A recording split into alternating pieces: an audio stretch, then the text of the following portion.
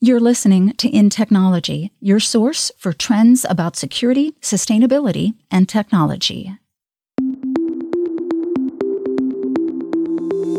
If we can leverage AI/ML to decide what security capabilities to turn on where and when at each place in the network, we can better optimize our security while still gaining the advantages of a zero-trust architecture.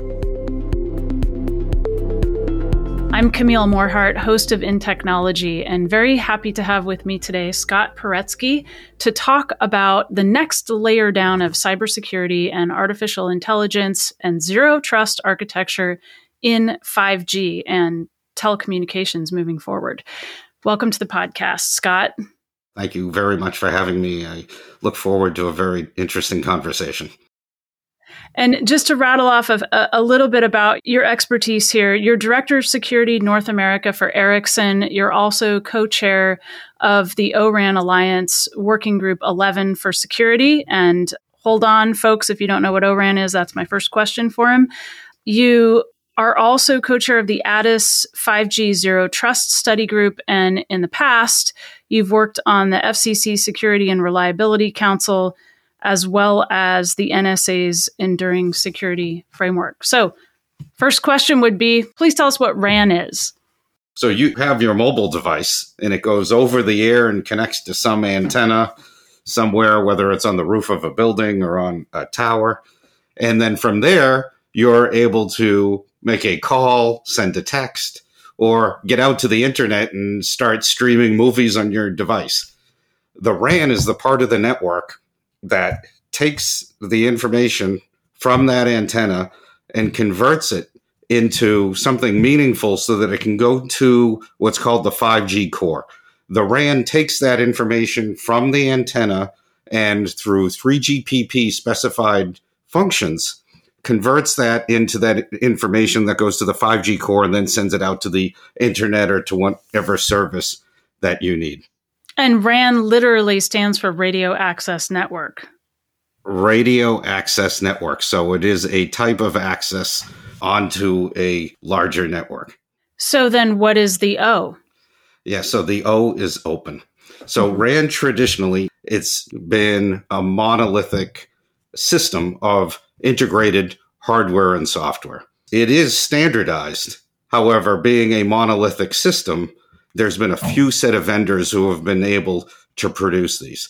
The idea is now by opening up the RAN, disaggregating its functions, really decomposing it into smaller functions and disaggregating hardware from software while making it cloud native, we can open up the ecosystem so that more vendors can participate in building the different sub-block functions of the RAN. And one of the major goals of this is to increase supply chain diversity by having more vendors that can build these different sub-functions.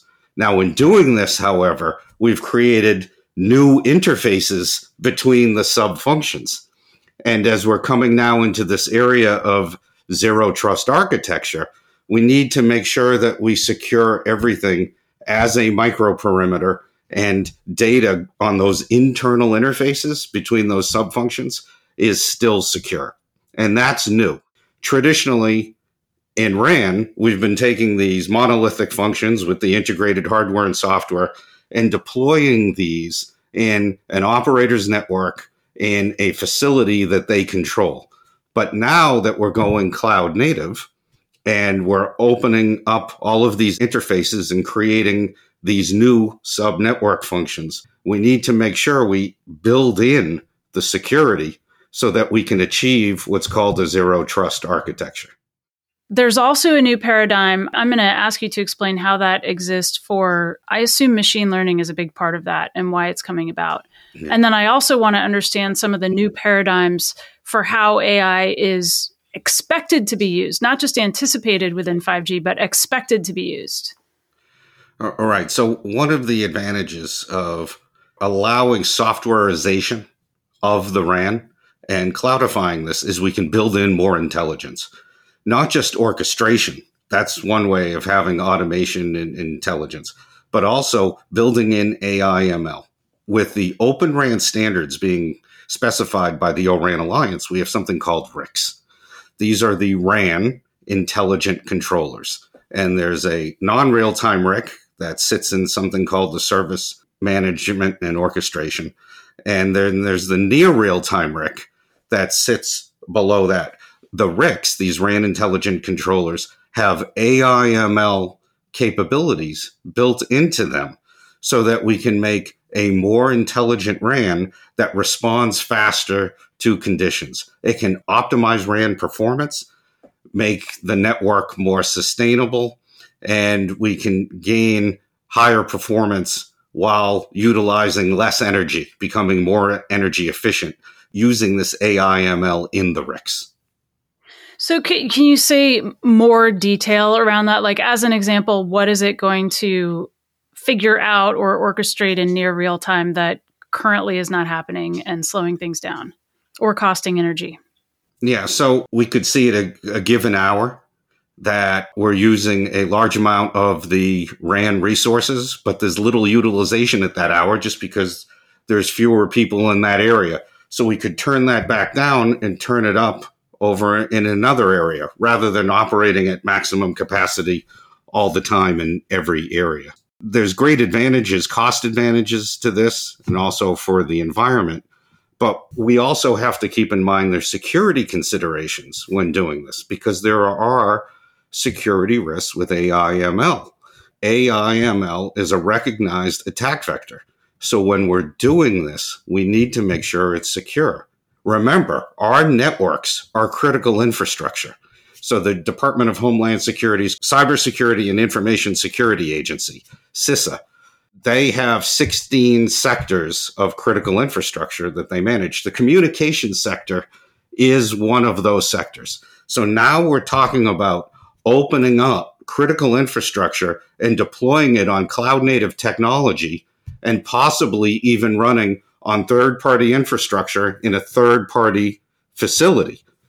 This introduces opportunity now for any type of threat actor to come into this expanded threat surface because now there's more entry points that you're able to access. And as CISA says with zero trust architecture, we have to assume the adversary is already in the network.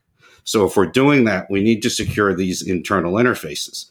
Now with AI ML, we're also using enrichment data that can come from outside the network.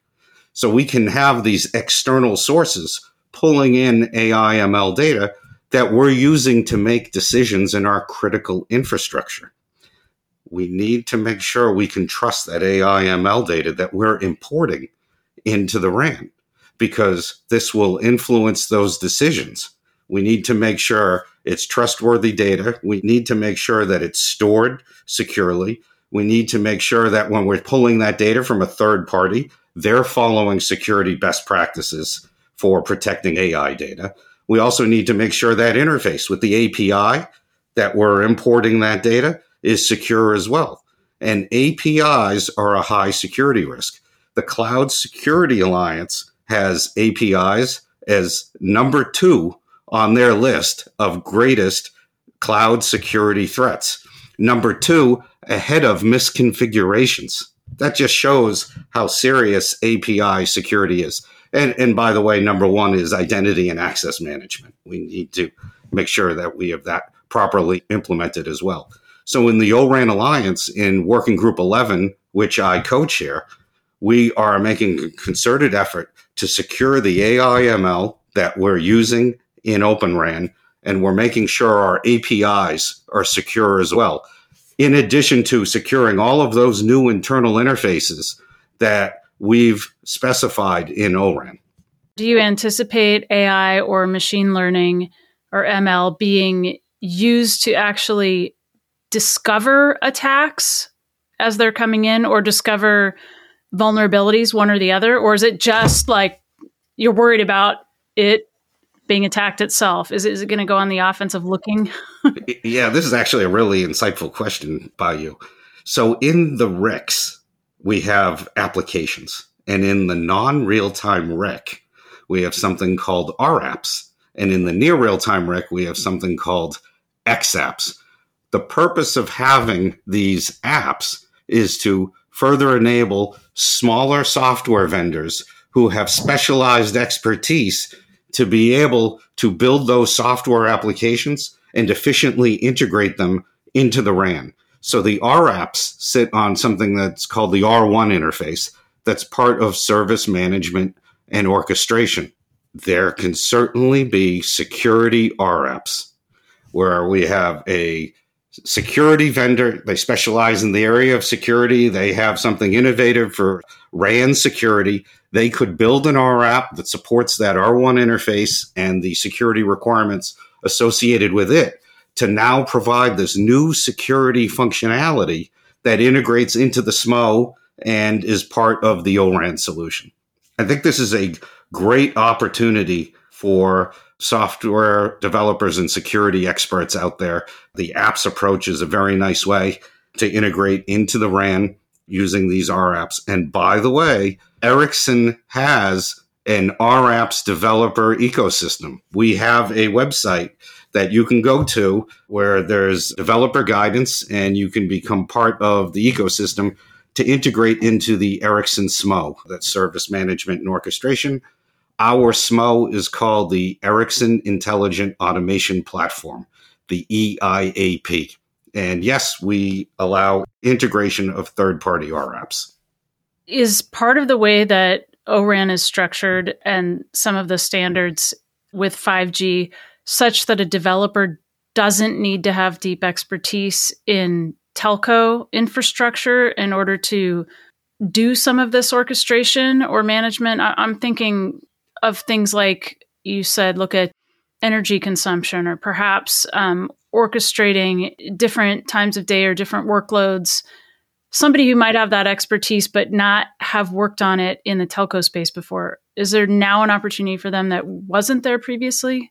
I think so. It's certainly beneficial to have an understanding of the RAN because you will integrate into the SMO, which then has all of those interfaces to the different RAN functions, the open centralized unit, the OCU, the open distributed unit, the ODU, and then also to the ORU. So it is in the interest of the developer to understand these different RAN network functions that are there. But I really think there is opportunity now for software vendors who have expertise in certain functionalities to now start building these for RAN when they didn't have that opportunity before.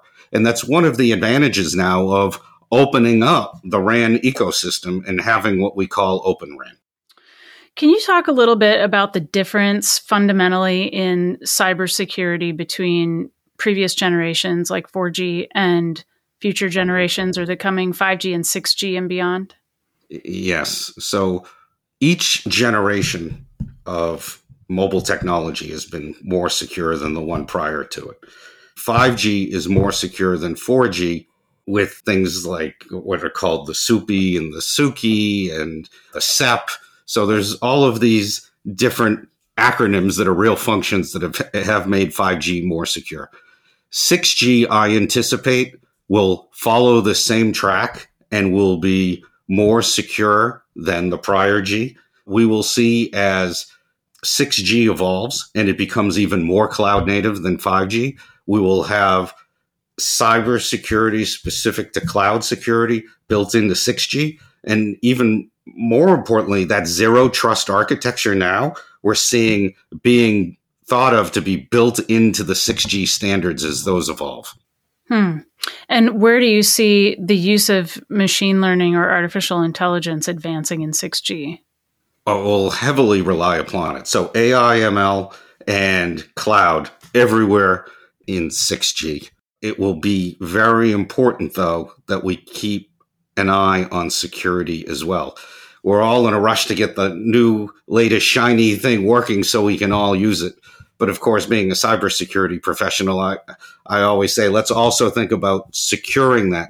And if we can build in security, it results in not only a higher security posture, but lower cost as well. Because if you go back after the fact and try to Lego brick on security, then you're adding cost and you're adding complexity. Now, fortunately, with 6G, we're really seeing now this mindset to build in a zero trust architecture and build in AI ML securely and make sure that all of our network functions are secured as micro perimeters. And we protect all of our data in transit, data in use, and data at rest. Why do we need to use AI in this orchestration? I mean, why can't a regular algorithm manage the load balancing and the different activities? What is it learning, actually, that's unique and differentiated? Well, with AI, we can be more dynamic. And this is particularly important with policy because we've been at a point that we have relied traditionally on what's called static policy. So you pre-configure in your network static policy, and that's the way it lives until an operations person goes and changes it because they receive some work order somewhere. Well, by having AI built into the system wherever possible, we now move away from that static policy and have what's called dynamic policy, where you don't need to wait for a work order and have some operator go in and manually change that static policy. With dynamic policy, the system is able to learn and change that policy on its own by the conditions that have been set. And what kind of policies? Give me a handful of policies would it be dynamically changing? So I've mentioned a few times this ZTA acronym. Zero trust. ZTA, the zero trust architecture, can be expensive. Mm-hmm. There's a lot to do. There's 12 different critical security control groups. There's 7 tenets we need to follow from NIST. There's 4 principles for zero trust in 5G that come from CISA. There's a lot to do, and it will take time to implement all of this. But when it's there, it may also be processing intensive. This is a lot to monitor. Part of zero trust architecture is continuous monitoring and response. So just think about looking at everything all of the time. But now, if we can leverage AI ML to decide what security capabilities to turn on where and when at each place in the network, we can better optimize our security while still gaining the advantages of a zero trust architecture. And this also is consistent with sustainability, because sometimes security and sustainability can work against each other in conflict. Because if we need to turn on all of these power-hungry security features, that hurts our sustainability. But now with AI, we can create a better balance there so we can get to the security we need with the sustainability we're trying to achieve.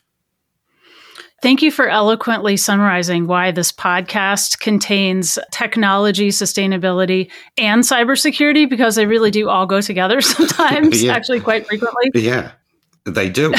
What kinds of things are the working group or different standards bodies arguing about right now? What are some of the major contentions? I'd actually say right now where there's the most debate is in this zero trust architecture. How far do we want to go? How far do we want to take it? Because it is complex. There's a lot of features and it will take time. But as I remind my colleagues in Working Group 11, there's something called a zero trust maturity model. CISA advises we get there gradually over time. And they have 4 stages to get to a zero trust architecture. There's traditional. Traditional is the way we've been doing it. That's the traditional perimeter security.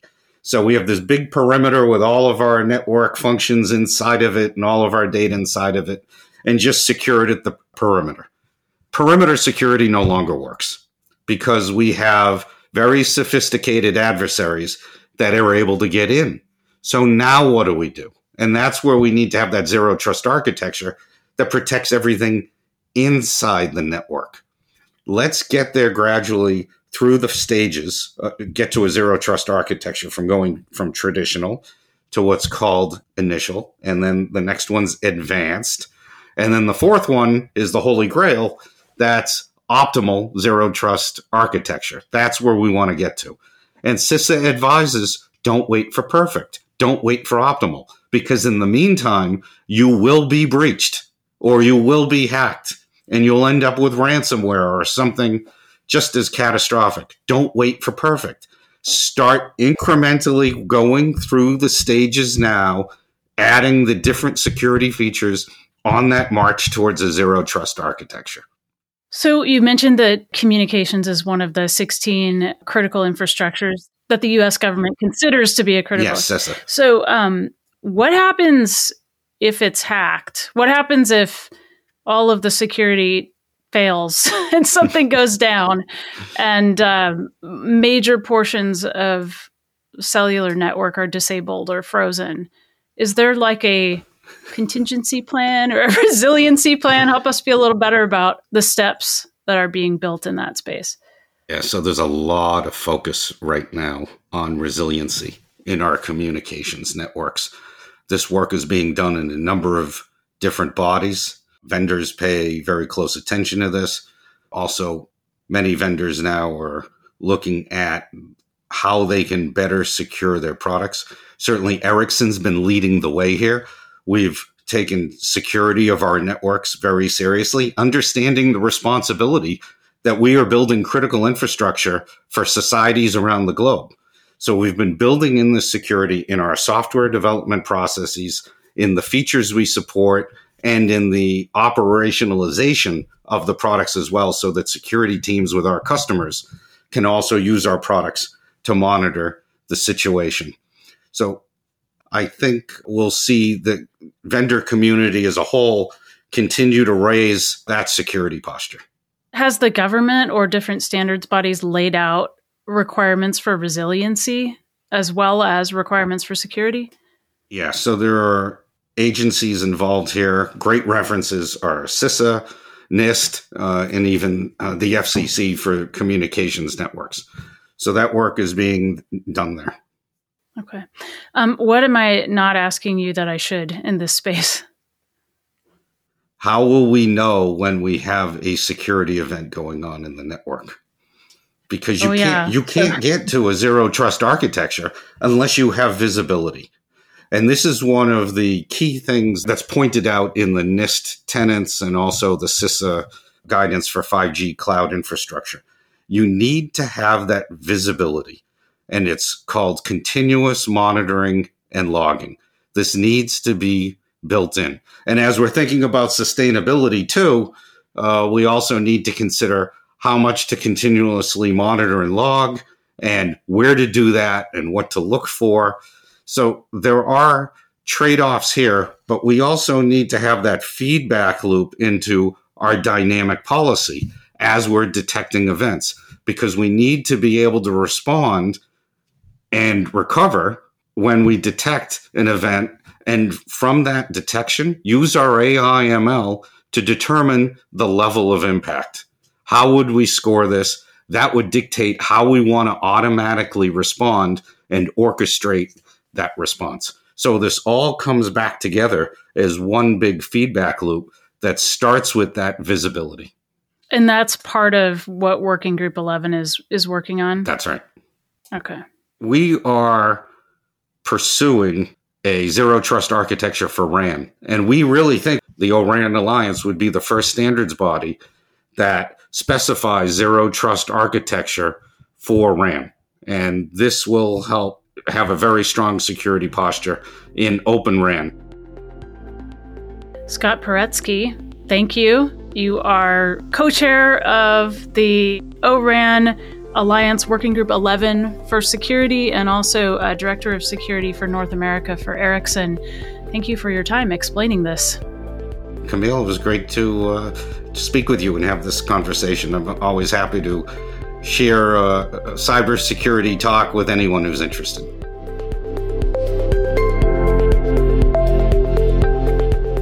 We hope you'll join us for the next episode of In Technology.